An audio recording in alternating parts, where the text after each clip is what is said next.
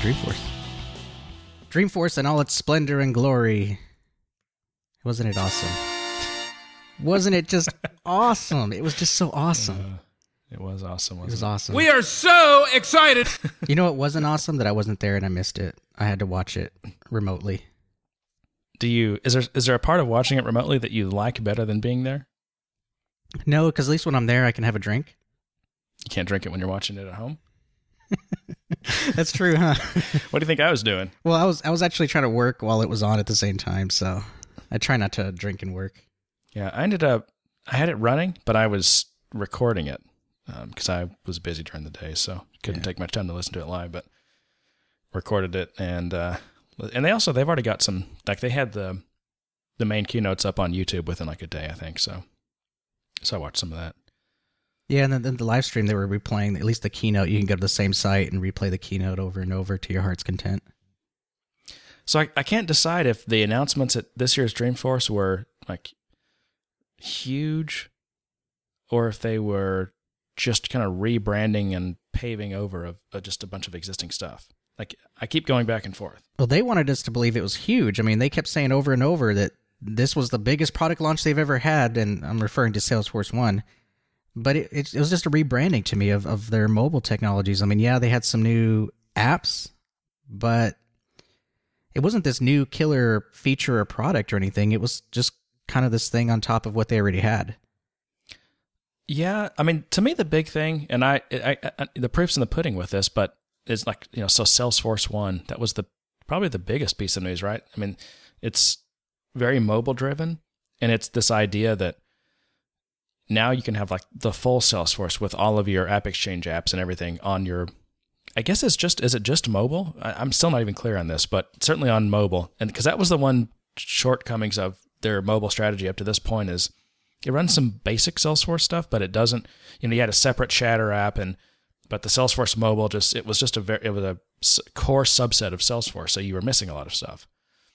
And to me, what I'm understanding about Salesforce One is that it's all of Salesforce, including, applications and Visualforce and customizations and things. Is that halfway right? Yeah, that's right. I mean, I think what it is it's what Touch should have been in terms of mobile applications.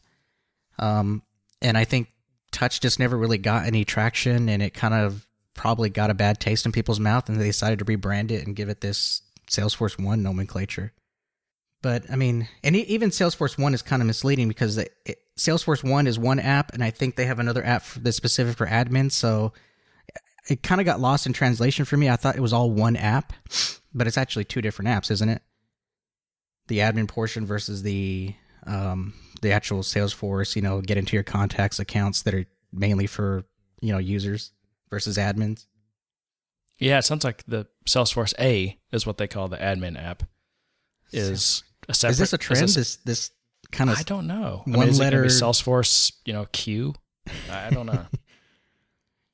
And are they tying themselves because now Salesforce A can't mean Apex? Oh. Yeah, I'm that's really going to be sure. Salesforce X, Generation X to the max. But yeah, I mean, I think that was the big announcement. Another thing that I latently realized is I think social enterprise is dead. What do you say? Did you notice that? Well, did you hear anyone mention social enterprise? Well, no, I guess not. Not those words. Not like they had previously. I mean, previously everything was social enterprise. Everything was Chatter, and I definitely didn't see a lot about Chatter in terms of the keynotes that I was able to see. And when they talked about Salesforce One, they kind of talked about it as this social thing, but it wasn't enterprise social. It was just social.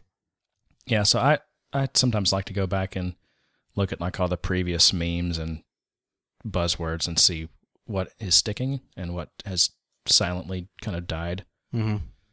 I think social enterprise is. And why is that? Do you think it's a rebranding, or do you think they're getting away from Chatter, or that Chatter's just become so ingrained in the application that they don't really need to push it anymore? No, the problem was people didn't buy it. I mean, people didn't buy the idea that I think a CMO or someone has a hard time going back to the executive team and selling the idea that if just their employees were more social with all their other employees and customers, that that's the main strategy they need. I think that was a hard sell. Well, I think the other part of it being a hard sale is just the liability that it opens up when everyone in the company has direct access to the customers and it's an unfiltered access. Well, no one says that everyone has direct access. I mean, a lot of social enterprise was internal social as well. That was the other big part of it. So you may not have direct access to any customers, but that doesn't mean that you don't participate in like all the internal chatter, right? Yeah, that's true. And and all those things are still there. I mean, I think the tools are still there and they're still useful. It's just as the main message, the overriding message, it fell flat, I think. They tried it for a year. They did tours. They did Dreamforce. They did all kinds of marketing. Do you remember the social enterprise circle thingy with the different logos on it that indicated how your company was supposed to use, all these different social type tools to, I don't know, to be a customer company, I guess. So speaking of customer company, that's still around. Yeah, that was pretty much the main theme of the keynote. Rather than chatter, it was be a customer company. It was the Internet of Customers. It was the Internet of Things that transitioned to the Internet of Customers, and that was interesting, hilarious. I don't know what to say. I mean, he opened it up with his toothbrush and how he loved to brush his teeth. And I'm like, okay. Well, see, I just think this is another example of Mark's arrogance. I mean, he co-opts all these terms, whether it's cloud or cloud computing or platform as a service. Now the Internet of Things he's co-opted that as the Internet of Customers. And it's just this crazy idea, like this futuristic, insane idea that every device around you is going to be collecting data about you and sending it off to people, to companies running Salesforce One that can know everything about you and know exactly when to call you to sell you something. This is a little nutty. Yeah, I think from a marketing perspective, maybe that's a wet dream, but for consumers, I don't want to be tracked by my cell phone. I don't want to have to go somewhere. And he kind of used this in his keynote, this big example of, why isn't I can't go somewhere and they automatically know I'm there and send me a thank you note because I'm a loyal customer and this and that. And honestly, I don't want that. I don't want the impersonal touch of getting some automated notification from some store when I walk in the door that oh, hey, thanks for coming back. How about having someone there, a person there who will recognize me or even just have a nice smile and ask me if I need any help with anything, not someone that's doesn't look like they don't want to be there or even something as impersonal as just a text on my phone. You need to use your imagination. What if you walk in and there's a real person, but they're wearing Google Glass, and as soon as you walk in, your name pops up on their Google Glass and they say, "Hello, Mr. DeSantiago. That's just creepy. Glad to see you. Can I show you that? Can I show you that pack of underwear that you wanted?" That is just as impersonal to me because you know what that is? That's the equivalent to... It's fake. It is fake, but it's also the equivalent of calling tech support and you get the tier 1 support guy that just reads off a script and is not helping you at all. You're over here trying to describe your issue and he's trying to sell you a new pair of underwear because you happen to look at some last time you were in or happen to buy a pack. I don't know. I think it's another way of turning people into numbers, turning people into this impersonal amount of data, rather than us being people and socializing with each other. Instead, we're trying to do it through these machines. I think the message, though, does resonate with a lot of people that are at Dreamforce. So Dreamforce has got to be, 60 or 70% sales and marketing types, I would imagine. And like you said, this is an ideal thing. They know everything about someone they're trying to sell to. Creepy levels of information about people they're trying to sell to. And they know exactly what move to make when. And it's just like, it's like a hunter with all the accoutrement he needs, night vision scope and, tracking the deer until just the right opportunity. Then bam, you nail him, because you know everything about him. You've got every tool and advantage on this poor, unsuspecting animal. And we're the poor, unsuspecting animals, just normal people. Yeah, but, it's hard to underestimate. It's hard to underestimate Dreamforce in general.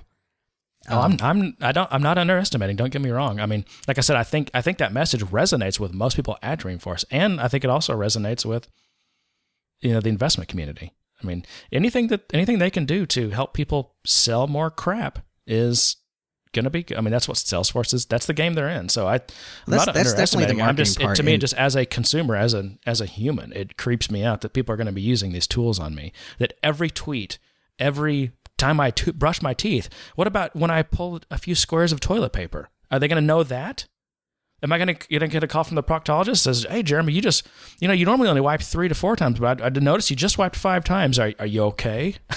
Let me write you a prescription for that."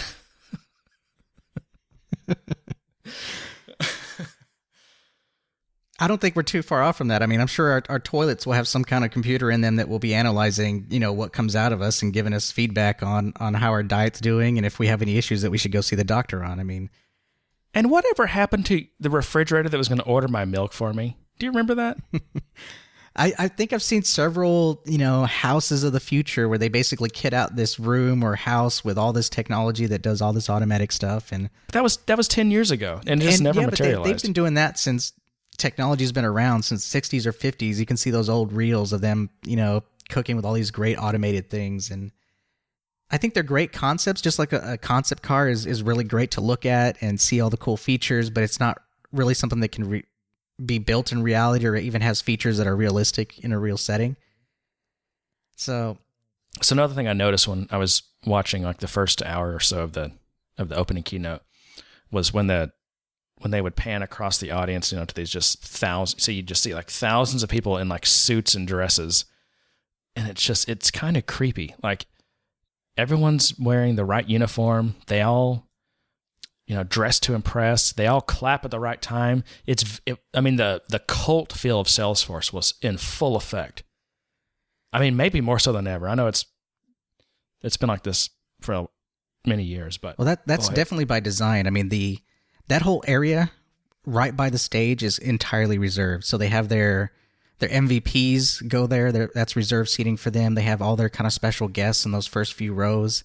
So they definitely control who's in that area. And of course, anyone who's an MVP or something like that is going to try and dress up and be in a suit. This all creeps me out so much.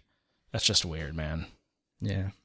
I mean, there are certainly people there who are dressed down, but a lot less than probably should be. I mean, there's probably more people dressed up than probably should be. And I think we talked about this before, and right before Dreamforce was that, there is kind of this feeling that you kind of have to be dressed up to kind of put your best foot forward because you're representing a company. Even if you're just kind of the developer who's just there to kind of learn and gain some new stuff, you're not there to sell. You're not there to do anything like that. So, and I figured they have, towards the front, all the people who aren't hungover, right? But I also think Salesforce isn't trying to encourage that. Again, I mean, we talked about this before. The atmosphere there, I mean, you see the people who are there at Salesforce who are Salesforce employees, and they'll have their Salesforce shirts, they'll have their jeans on, they're directing people where to go, or they're meeting people. Maybe some of their professional services and salesmen are still dressed up, at least have a suit and stuff if they're meeting with customers there. But everyone else is pretty much dressed down. It's a laid-back atmosphere. You saw some of the pictures of the huge blow-ups and things like that. I mean, beanbag chairs everywhere. So they've got this laid-back atmosphere. I don't understand why it's still such a conference where people are just so dressed up and trying to, I don't know. I guess I expected to be a little more laid back. Because they're business people, darn it. They're taking care of business. They're going to get business done. They're going to go home and use these tools and use Salesforce One and implant sensors and products they sell to their customers so they know everything they do. And you know what? You feel that way. You feel that way when you're at Dreamforce. I know you haven't been, but there's a certain sense of mob mentality when you're there. Everyone is saying the same thing. So everything gets reinforced over and over. Even if you're not part of the Salesforce machine, you almost feel compelled to be repeating the mantras because that's what everyone is talking about. That's what everyone is feeding on. And so you feel like to be a part of all that, you have to kind of go along with it as well. And so you're feeding into the machine inadvertently or even unintentionally. And so you just get this entire mob mentality, and everyone thinks everything's great and everything's going along with it. But then the reality sets in of, okay, well, what does this really do? What am I really getting out of this? You know, if we get a new feature or a new development system, what are the realities of actually implementing that? What are the limits? There's still quite a bit of real world kind of coming down from the hype to deal with after Dreamforce. I mean, I'm just waiting. I wonder how long it's gonna be before someone just stands up in the audience and starts speaking in tongues and just going nuts because there's. I don't think we're there. I don't think that'll happen anytime soon. Well, John, I wanted to play something here. I put together like a short summary. This is like 30 seconds for all of us who couldn't go to Dreamforce this year. I tried to pack as much about Dreamforce into 30 seconds as I could. Wow, I'm excited. Yeah. This should be interesting. This is what you missed. And Amazing, amazing, amazing, amazing, amazing, incredible. Isn't that amazing? Incredible, incredible, incredible, unbelievable, phenomenal, phenomenal, incredible, amazing, it's amazing, phenomenal, phenomenal, awesome, phenomenal, phenomenal, phenomenal, incredible, awesome, awesome, phenomenal, phenomenally awesome, phenomenal, incredible, amazing, unbelievable, phenomenal, incredible, awesome, awesome, phenomenal, phenomenal, awesome, awesome, phenomenal. It's been an amazing keynote. Thank you very much, everybody. Thank you. Oh, man, that's hilarious. In fact, I would go as far as to say as it is awesome. It is phenomenal. It is incredible. It is amazing. It is awesome. Awesome, I think, was my favorite word. He kept using that word over and over. And Did you listen to the Sheryl Sandberg interview or I guess when Mark and Sheryl sat down? You might have to refresh me. I'm not sure. It was. I think it was on the last day, or maybe second to last day. So she's the Facebook. I don't know what is she, CEO. I don't know what she is. Oh yeah, no, I missed that one. I didn't get to hear that one. I only saw a couple of minutes of it, but it was a competition of who could use the word phenomenal the most. Intentionally or no? I mean no. They don't even realize they're doing it. It's a California thing. Again, no. I think this comes in back to what I was saying before. Is there's this mob mentality, and once the ball gets rolling, everyone's saying the same thing. Everyone is using the same words. But because they're all trying to be a part of this event. They have vocabulary of seventh graders. It's this involuntary need to be part of this huge thing, and to be a part of it, you become it. You start to mimic it in hopes that it'll invite you in and accept you. It's like you're in high school again, and you're the nerdy guy, and you want to be part of the cool kids. And so you start imitating what they do, and you start dressing like they dress, and you start talking how they talk, and maybe you'll maybe let them copy your paper or something, so they'll let you hang out with them. It's that mob mentality. They're trying to when you want to be part of that huge event and part of that huge message, you start to kind of sell yourself into it, and before you know it, you're parroting everything that everyone else is saying, and that includes awesome. I don't know what that has to do with the vocabulary challenges that these people seem to have, but I think they're both true. And here's the sad thing about that 30-second clip I put together. That was from the first 5 minutes of Mark's opening keynote. I think he was excited. I think he was really excited, and he thought it was awesome that everyone was there, and how could he not be?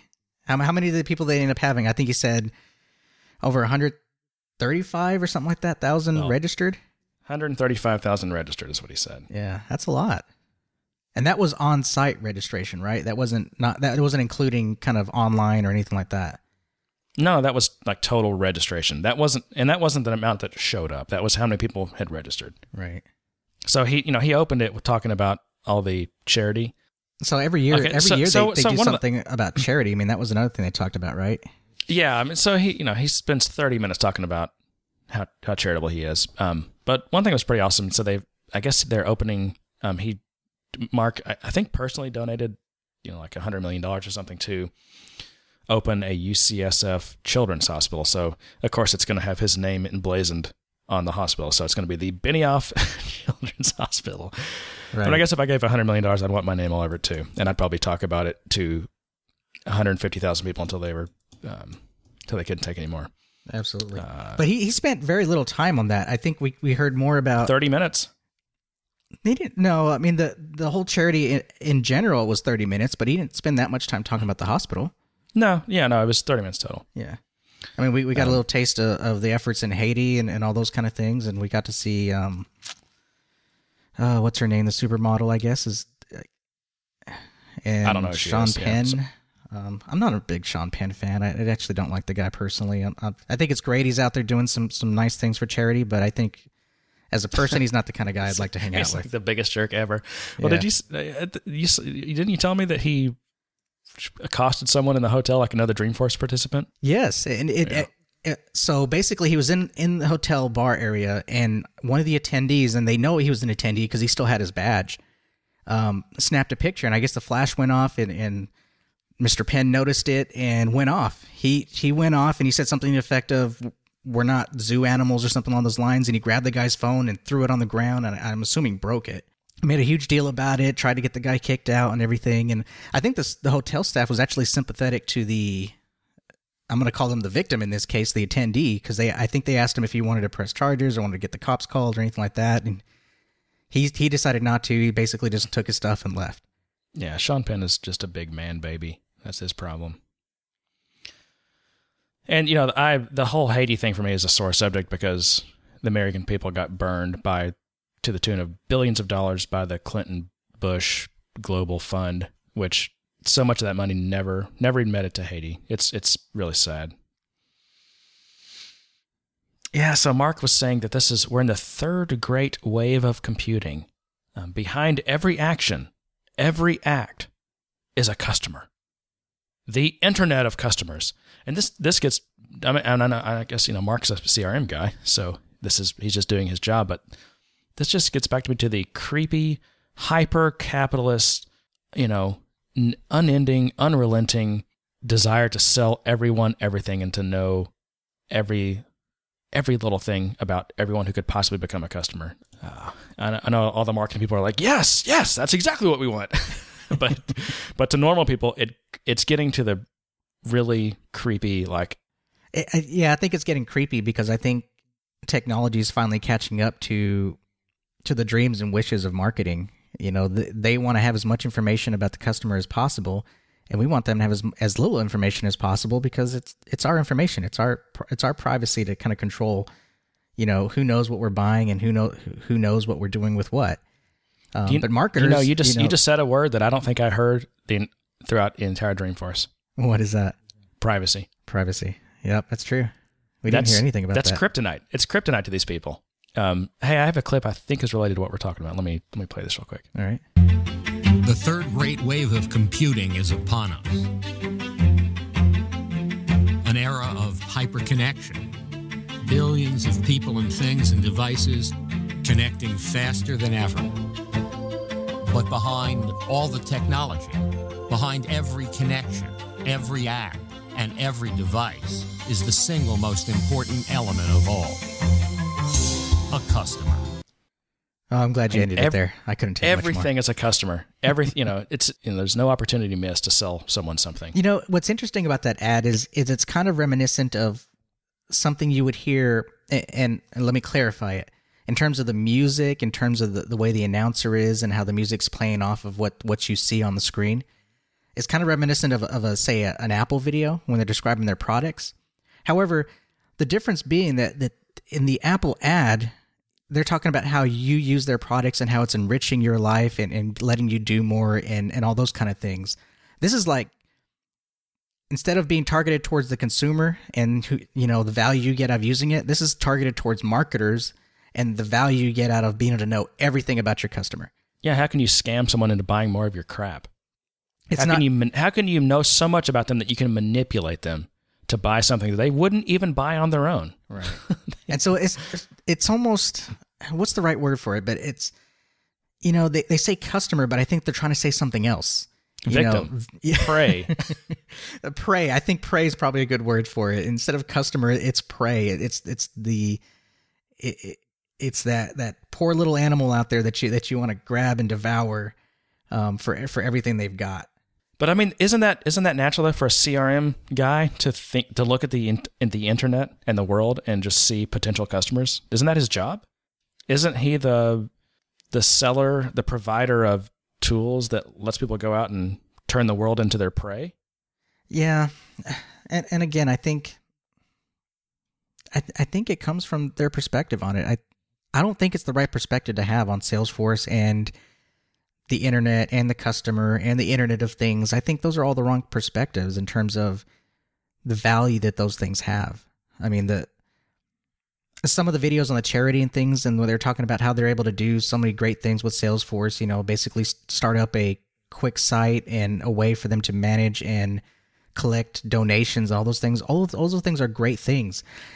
I think what they should have done is just should have taken what they showed for the charity and expanded that to the customers and show all the things that they can do for their customers that enrich their customers' lives. And when you do that, to me, you're making the technology personal, and you're creating this social experience with an actual person and the company, and getting them to want to continue to do things with your company because of that. Not this predatory, you know, Internet of Things. We can track everything that that person does, and we can just, you know, start direct targeting them for marketing. That's just so impersonal to me. I think they had the wrong perspective with all of this campaigning that they just did in Dreamforce, and I think it should have been flipped around and focused more on actual customers and how their tools enrich the customers' lives versus how they can collect more data. It's not about the customers, except as a means to an end. Well, I don't really want to be that cynical about it. It's about the people that are buying Salesforce licenses, not the people who are buying from them. Yeah, but I mean, Benioff himself, and we talked about this before, when it comes to charity and how he kind of, in that one interview where he was kind of talking about Bill Gates, how he didn't instill a culture of charity in Microsoft. I mean, obviously, he can't argue that Bill Gates isn't charitable, but he still had the, I'm going to say, balls to kind of question him on him not setting up that charitable portion of his company. ExactTarget has this thing called Journey Builder. So this goes to our conversation we were having a minute ago, and it shows a customer on a map, and the map is basically like these different paths you can take as a customer, and they're trying to force you down certain paths on this map to get you to where they want you, which of course is buying as much of their crap as possible. The example they gave, I think, was Sony, or I think it was the PS4 or one of these console companies, console games. And Spoken they use, like a true non-gamer. Yeah, I don't know. They use this ExactTarget Journey Builder to, I mean, every time when you win a certain game, or when you log into whatever PS4's online thing is, or if you express an interest in some other game or the new console, you know, that moves you somewhere on their map. And they're doing things to push you along. They know everything about what you're doing, the games you're playing, you know, things you've signed up for on their website. If you're on, what's Sony's online thing called? Crud. Anyway, but you know, they see all this stuff, right? And they've got you on their map, and they are doing things to push you down certain ways. And it's, again, I mean, well, they're trying to make they're trying to make the achievement system in the games that they've introduced, you know, with the last version of the consoles and being connected. And they're trying to make them something valuable or something that means something. Because previously they were achievements, and all you could basically do is brag that you got that achievement, or anyone else can see that you got that achievement. And maybe it created some sense of competition. But for the most part, the achievements meant nothing. And I think this is their attempt at trying to make those achievements mean something. By selling you something else? Well, that's how they get something out of it. But I think, yeah, I mean, that's all they care about. I mean, yeah, when you're 80% done with a game, they know they need to start selling you another game, right? And so you're going to start getting emails or little reminders or something. They talked about the relationship, you know, companies that use Salesforce developing a one-to-one relationship with their customers, not a one-to-many. But the thing is, I don't. You know, at first blush, that sounds like a good idea. Oh, yeah, have a one-on-one relationship with your customer. But that's not what they're talking about. What they're talking about, they're not talking about a personal relationship. They're talking about you knowing data on each and every one of your customers. You don't have to run an ad and just hope that people see it and you don't have that data. You have a one-on-one relationship with every person out there, and you have data on them. And you can track them, you can hunt them, you can stalk them. You see them on your map. You're pushing them along your map, and when the time's right, you're gonna take your shot. That's what one-on-one means now. So, what other announcements did you find interesting? Well, I did find the HP SuperPod to be interesting. and mainly The because HP SuperPod. oh, you know what you reminded me of? You reminded me of the Al Gore impersonation on South Park. SuperPod. Yeah, you reminded me of the Al Gore impersonation. Just say "man, bear, pig" in that voice for me. Oh, and I don't know. I can't do this on demand now. So that's why I'm not an actor. All right, so Al Gore impersonations aside, yeah. So the SuperPod. So what it is it's basically a self-contained Salesforce Lockbox. cloud that you. I'm super serial about my lockbox. You're not gonna let me get through this, are you? You lose! Fine. Yeah. So, anyways, it's interesting because everyone that has kind of analyzed the decision a little bit, kind of thinks it's a kind of a, I don't know the right word to say, but it's in conflict with their Oracle relationship, since Oracle also is in that space of hardware and software to manage private clouds. Wait. Oh, HP and Oracle. Yeah, Right. That was interesting. It is interesting. Now, and the other interesting thing is that you and I talked about this before, and you had commented that you thought that Salesforce was going to move to Postgres, and I think that was something that was out there. Maybe it still is, but earlier this year, I had thought I read, and I did actually end up finding it, that Salesforce and Oracle did kind of renew their partnership to continue their services for hardware and middleware and all those kind of things that they're using to support Salesforce. Yeah, I think you're right. So we talked about that last week or so. I did not follow that story to its conclusion. I just remember this was about a year ago when Salesforce announced they were going to start migrating to Postgres, and they were going to hire 50 Postgres, and they even hired like the main Postgres developer, some really smart programmer, and he may still work there. They may have him doing other stuff. I don't know, but yeah, I think in the summer, everyone pretty much knew that initiative was, I guess, had gone by the wayside because they signed this big deal with Oracle. And again, this is similar to the HP deal, but let me say this about the Oracle deal. So basically, Salesforce is agreeing to not only continue to use Oracle databases, but also to use what Mark Benioff used to call the false cloud. These big, massive Oracle hardware boxes. What's the term for them? Engineered, like an engineered solution, something like that. But that's just code word for big ass servers. Just massive, just blocks of server so Oracle could probably deliver you just in a big, probably 3 or 4 door shipping container. Your NA17, your NA18, and your EU4. Just each of them just a big, huge box of computing. At the same time, though, see, these deals are always reciprocal, and it's not just about money. Oracle agreed to integrate Salesforce with its HCM and one of its other big enterprise packages, which I don't understand how this is going to work. I don't know if that meant just internally at Oracle for what they use, or like as an offering that their customers will use, because Oracle has their own CRM product. But anyway, there's these things, like I said, they're always reciprocal. And the deal with HP, I think they kind of had to do that deal. I think Meg Whitman, who is a pretty sharp cat, right, called Benioff and said, "Hey, we're one of your biggest customers. What do they have? 100,000 licenses, probably something like that. 50,000 licenses. We're one of your biggest customers. We've been with you for a long time. I want a payback. I want you to do a deal with me. I want you to let your customers run Salesforce on our hardware." Tell me that didn't happen. I think it's an interesting theory. Because it's not even multi-tenant. And that's the joke of it is, Mark tried to sell this as, it's not going back to single tenant. Yes, it is. It's single tenant. Yeah. But I think we can agree that really the only people that are going to use it are people who have to have their own instance, either for some kind of regulation reason, say they're in another country and the data has to be hosted there and they need more control over that, or there are Salesforce customers out there who have way too much data and just cannot live on a multi-tenant atmosphere. They have to have their own system, their own resources in order for the system to actually work with their amount of data.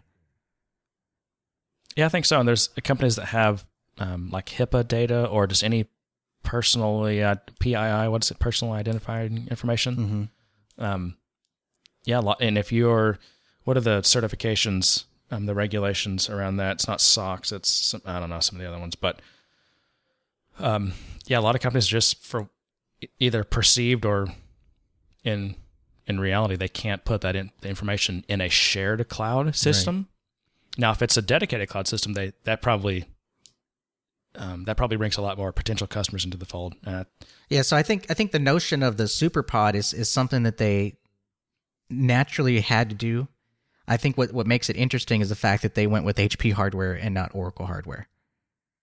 Well, again, I think this is just because that's what they had to do. I think Oracle's done, or I think HP's done Salesforce some big favors. They've participated in previous Dreamforces.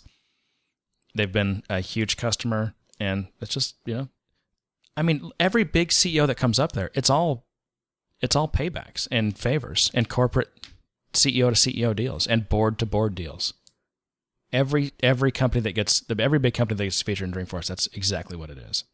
Well, maybe I don't know if we're going to go with theories. I mean, we can keep going with conspiracy theories and say that maybe the next few years Oracle's going to be completely out of the picture, and they didn't want to add that another dependency into their environment.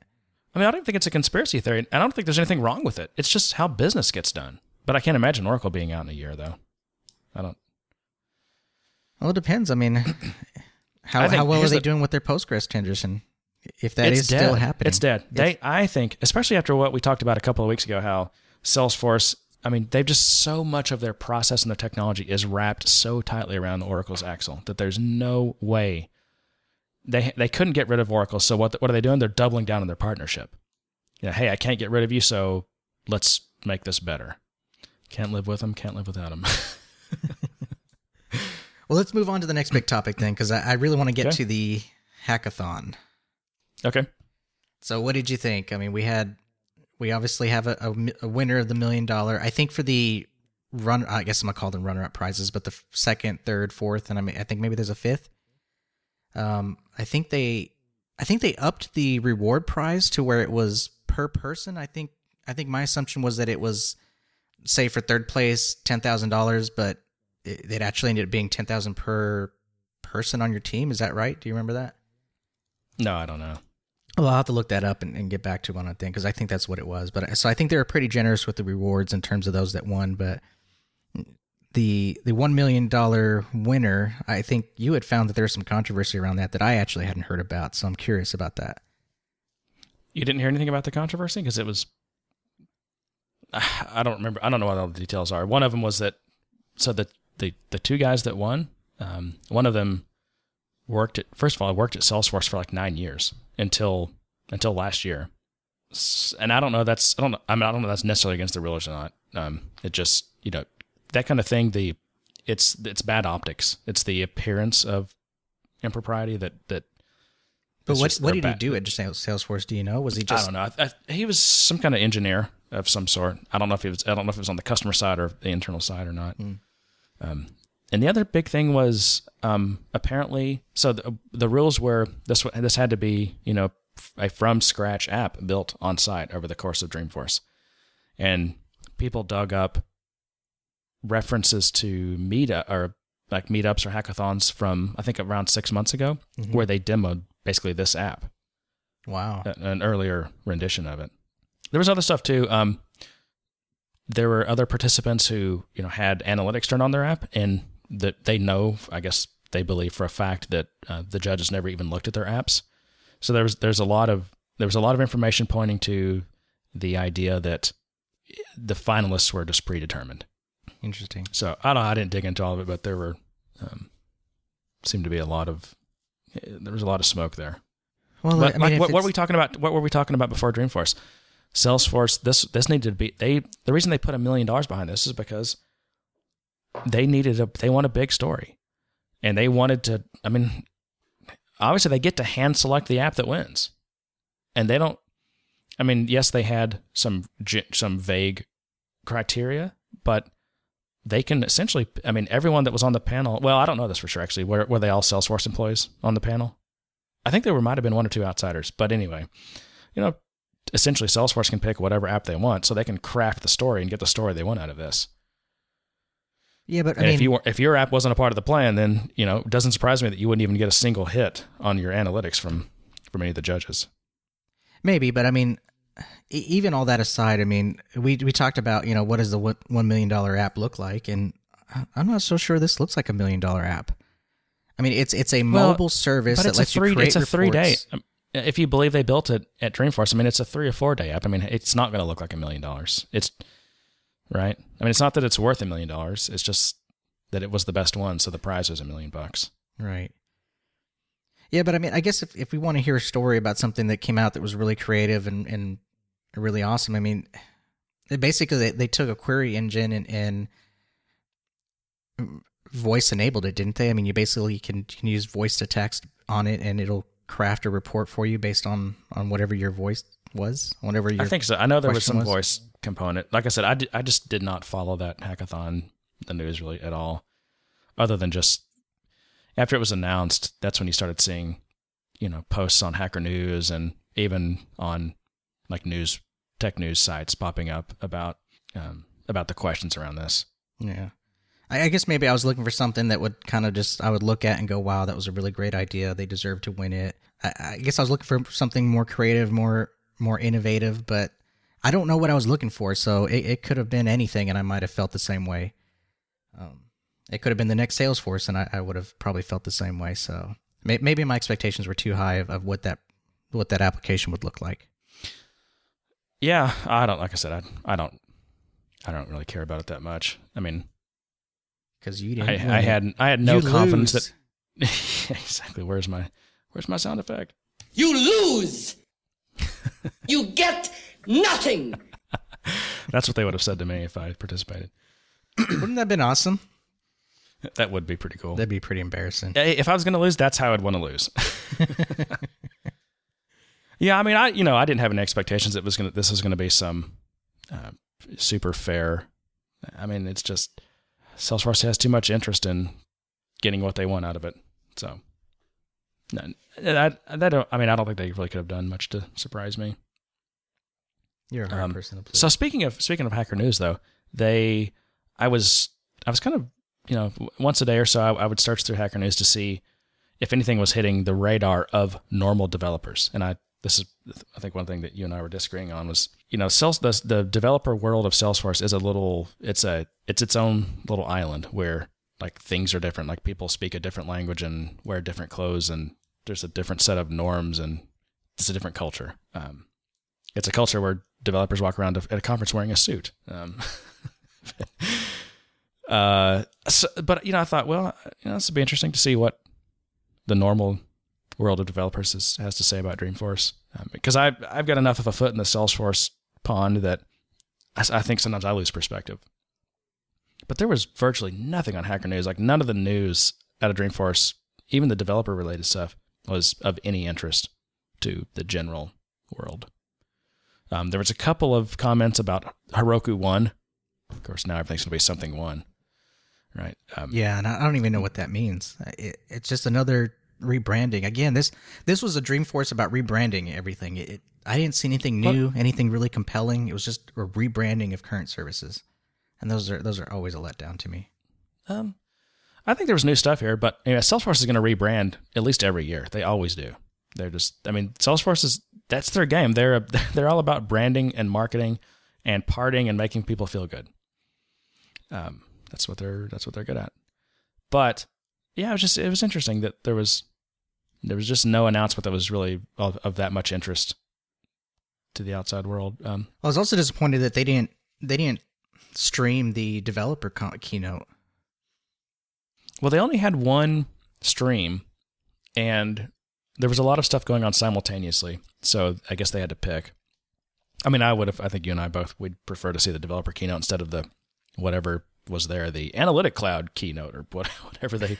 There's a Service Cloud, I think, that had the same time slot, but why not? Why not have multiple streams? I mean, I just don't think there was anything compelling for them to actually talk about, other than probably talk about all the numbers again from how the App Exchange is doing and how the margins are and all those kind of things. And the command line interface was probably the only other thing I heard about, and that was kind of a bit of a yawn to me. that I didn't hear anything that was really new or compelling in terms of the development tools. But John, what about 10 times as many APIs? That's right. They did talk about APIs everywhere. And you know what that means? 10 times everywhere. But you know what that means? Absolutely nothing. The API existing is great because it gives us something to talk to and to latch onto, but we still have to make that connection. We still have to code that. It doesn't mean anything in and of itself.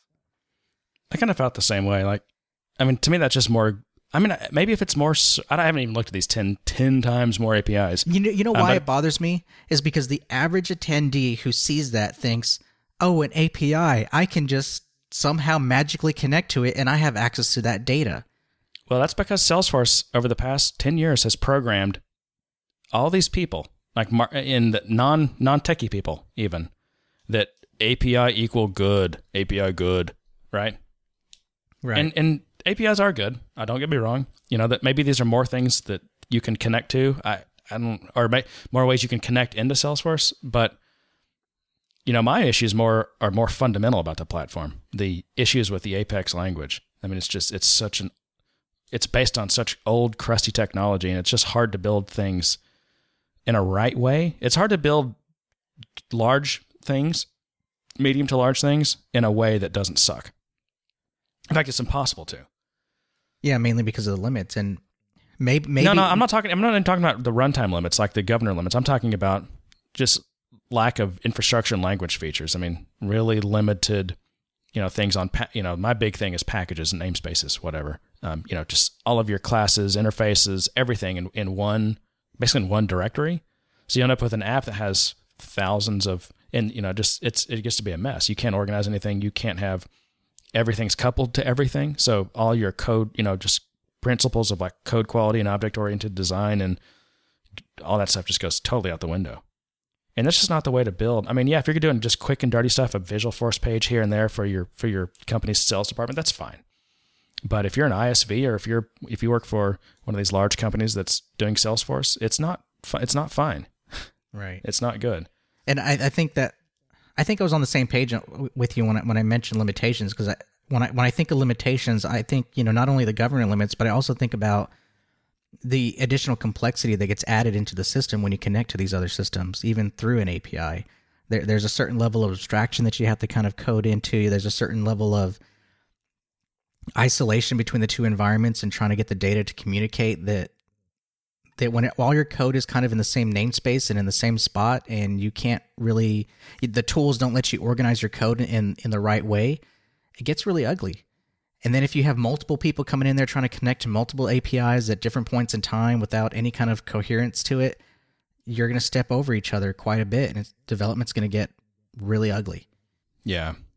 And not only that, if these APIs are written specifically for the Salesforce environment, great, but chances are they're not. Chances are we're going to run into size limitations of the messages going back. Chances are we're going to have some kind of limit on execution time or things like that, because, you know, their query is real time versus some kind of queued mechanism and all that kind of stuff. So there's still a lot to consider and think about there in terms of API. The presence of them does not excite me.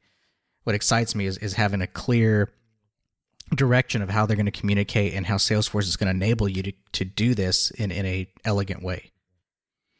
So yeah, I agree. And I'd have to look into it more, but just because they're throwing more APIs at us doesn't mean that's necessarily a good thing. I did looked at Heroku one though, and it looks kind of interesting. So it almost looks a little bit like what I wanted VMforce to be. It looks like you'll have like a mirror of your Salesforce data in a Postgres database on the Heroku side. And so you can build an app that runs on Heroku. So you can build it in Java, because Heroku now you can run Java apps, of course, Ruby apps. That was what Heroku was originally, and Rails, Ruby and Rails. I think Python they support now as well. But you can write all your applications in one of these languages and have it basically just be connecting to your local Postgres database, but that is synced in real time over to your Salesforce database. Now, I don't know how well they've solved the problems of that syncing and transactions across, because I don't even think Heroku's hosted in the same city as Salesforce, as the Salesforce data centers are. I think they're completely, well, actually, Heroku's all EC2. It's all Amazon, AWS. Yeah.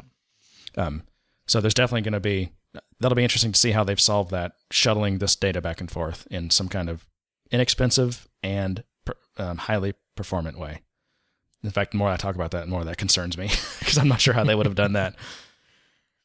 Well, it is interesting, but doesn't that kind of paint a bigger picture, a bigger problem, though? I mean, the fact that the only way to really get it to work is to replicate the entire data set over into Heroku's environment, and that you can't connect directly to have a high-performance application, that says a lot. Why would you you want to mirror your database and not connect directly to it? Performance. It's along the lines of, and only that, it's not a one package. It's not like you get Heroku free with your Salesforce Enterprise or Unlimited, or what are they calling it, limited now? Performance Edition or something like that? We never talked about that. Did they get sued for calling it Unlimited? We never talked about that Unlimited went away, that it became this Performance Edition. I think their general counsel knocked on Mark's door and was like, Mark, yeah, we can't really call this unlimited because it's not unlimited. That was my thought exactly. Because it was always hard to say, yeah, you're on Unlimited Edition, but you still have limits. You still can't do this, or you still can't do that. It's not unlimited. I think the fact that they have to replicate that data, yes, it's for performance reasons, but it sucks that they have to do that. Because they always had a direct library that would connect to Salesforce from Heroku. They had that pre-built already. But maybe they still do. No, I know they still do. What I'm saying is, obviously, it was a performance issue. That trying to write your application and then connect through the normal channels through the API to get to your data just wasn't working. Well, and so if they're connecting through like something like the SOAP interface, so those transactions. So when you use the SOAP interface for just CRUD operations, everything is in an immediate transaction. So let's say you create an account in a create call. That happens in a transaction. As soon as it's done, the transaction's closed and committed. What happens if you want to create an account and a contact and an activity all in one transaction through the SOAP API? So let's say you create the account and then you create the contact, and when you go to create the activity, something fails, and you'd want it to roll everything back so that you have a known safe state, right? And you're using the SOAP API. How do you do that? You don't, right? Because it's not possible. You can't do it. And so this is what I'm talking about with this syncing from Postgres to Salesforce. Do they have some kind of transactions going on that us mortals going through the normal APIs don't have? Well, they've probably created some kind of replication between the two actual databases, not through the API layers. Yeah, and is it some kind of like eventual consistency model, like so many of these NoSQL data stores are? Or like, hey, we're not going to guarantee that your Salesforce database and your Postgres database are perfectly in sync at all times, but eventually they will be. Yeah, that would be interesting to find out. But I would say that for that type of mirroring, it's probably a direct connection between the actual databases and not going through the security layers. Which opens up another question, because if you're accessing the Postgres database of your data, is that assuming that it's access to all data? You're not going through the API, so you don't have the actual security layer.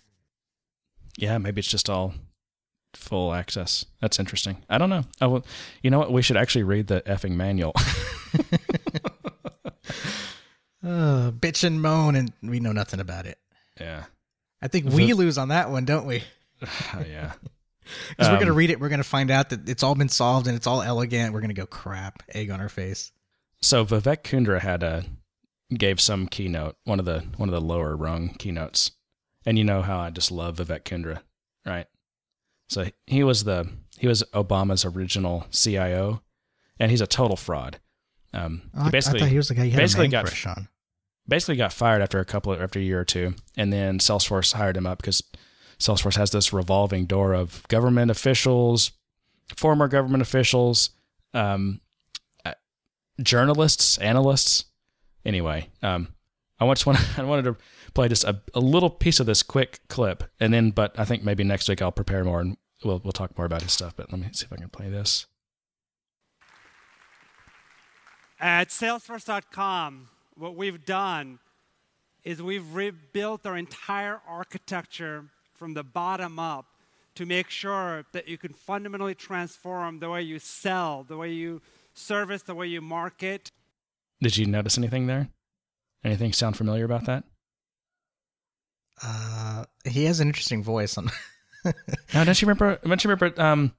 Obama got so much criticism or whatever by all the right wingers for saying that he was going to fundamentally transform the company, and they just, or the country, and they just keep, they still to this day keep replaying that Obama saying he's going to fundamentally transform the country. We are 5 days away from fundamentally transforming the United States of America.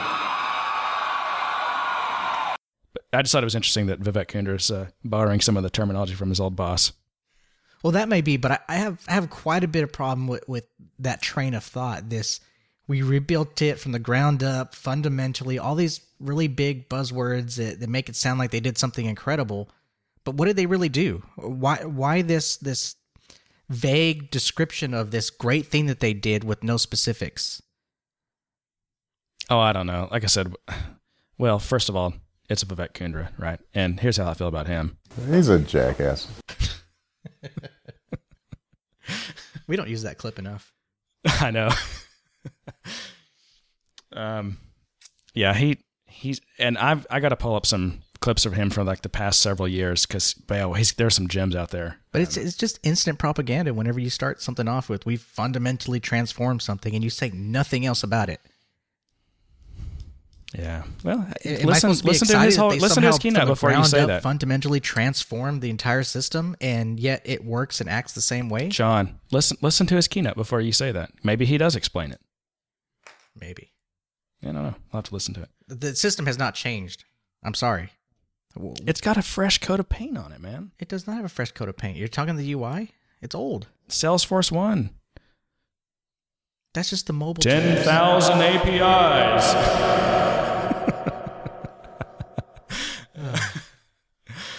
Pull me out of my mode. Okay, so we're almost at an hour here. Do we have any? What are the other any big points we want to hit? What else was exciting? I do want to come back. I know I don't know if you agreed with this, but I do want to dig into some more stuff over the next few weeks and go into detail on some of the news and some of the new features, and almost let's actually do some homework. Well, it was a week of just this fire hose mode of all this marketing and this campaigning, and it's going to take time to kind of filter through it and understand exactly what all of that means. I downloaded the Salesforce 1 app. I've been playing with it. I'm not entirely impressed with it. I'm not sure if what I'm supposed to expect from it in terms of this being this new product and it being as huge as they made it out to be. So I'd like to spend some more time with it and make sure that I give it a fair shot. But it's not too far off from what Salesforce Touch was, aside from it having a little more capability with Visualforce. So I'm only interested in using Salesforce through my browser, so how do I use Salesforce 1? I don't think you do. It's entirely a mobile technology, I think, at least at this point. You lose! You lose. No Salesforce 1 for me. So what'd you bring to drink? Oh, hang on. Let me get, I forgot the name. You forgot the name of your drink. Is it that good? Okay. So it's I wanted to start getting into cognac a little bit. Mm-hmm. Never really had any good ones. So I bought just I guess the cheap Courvoisier like a few months ago and finished that bottle. And so I bought something a little bit better, and I was doing some reading, and it turns out that so there's these different classifications of cognacs. There's VS, which I guess is the lower end. There's VSOP, which I suppose is a little bit higher end.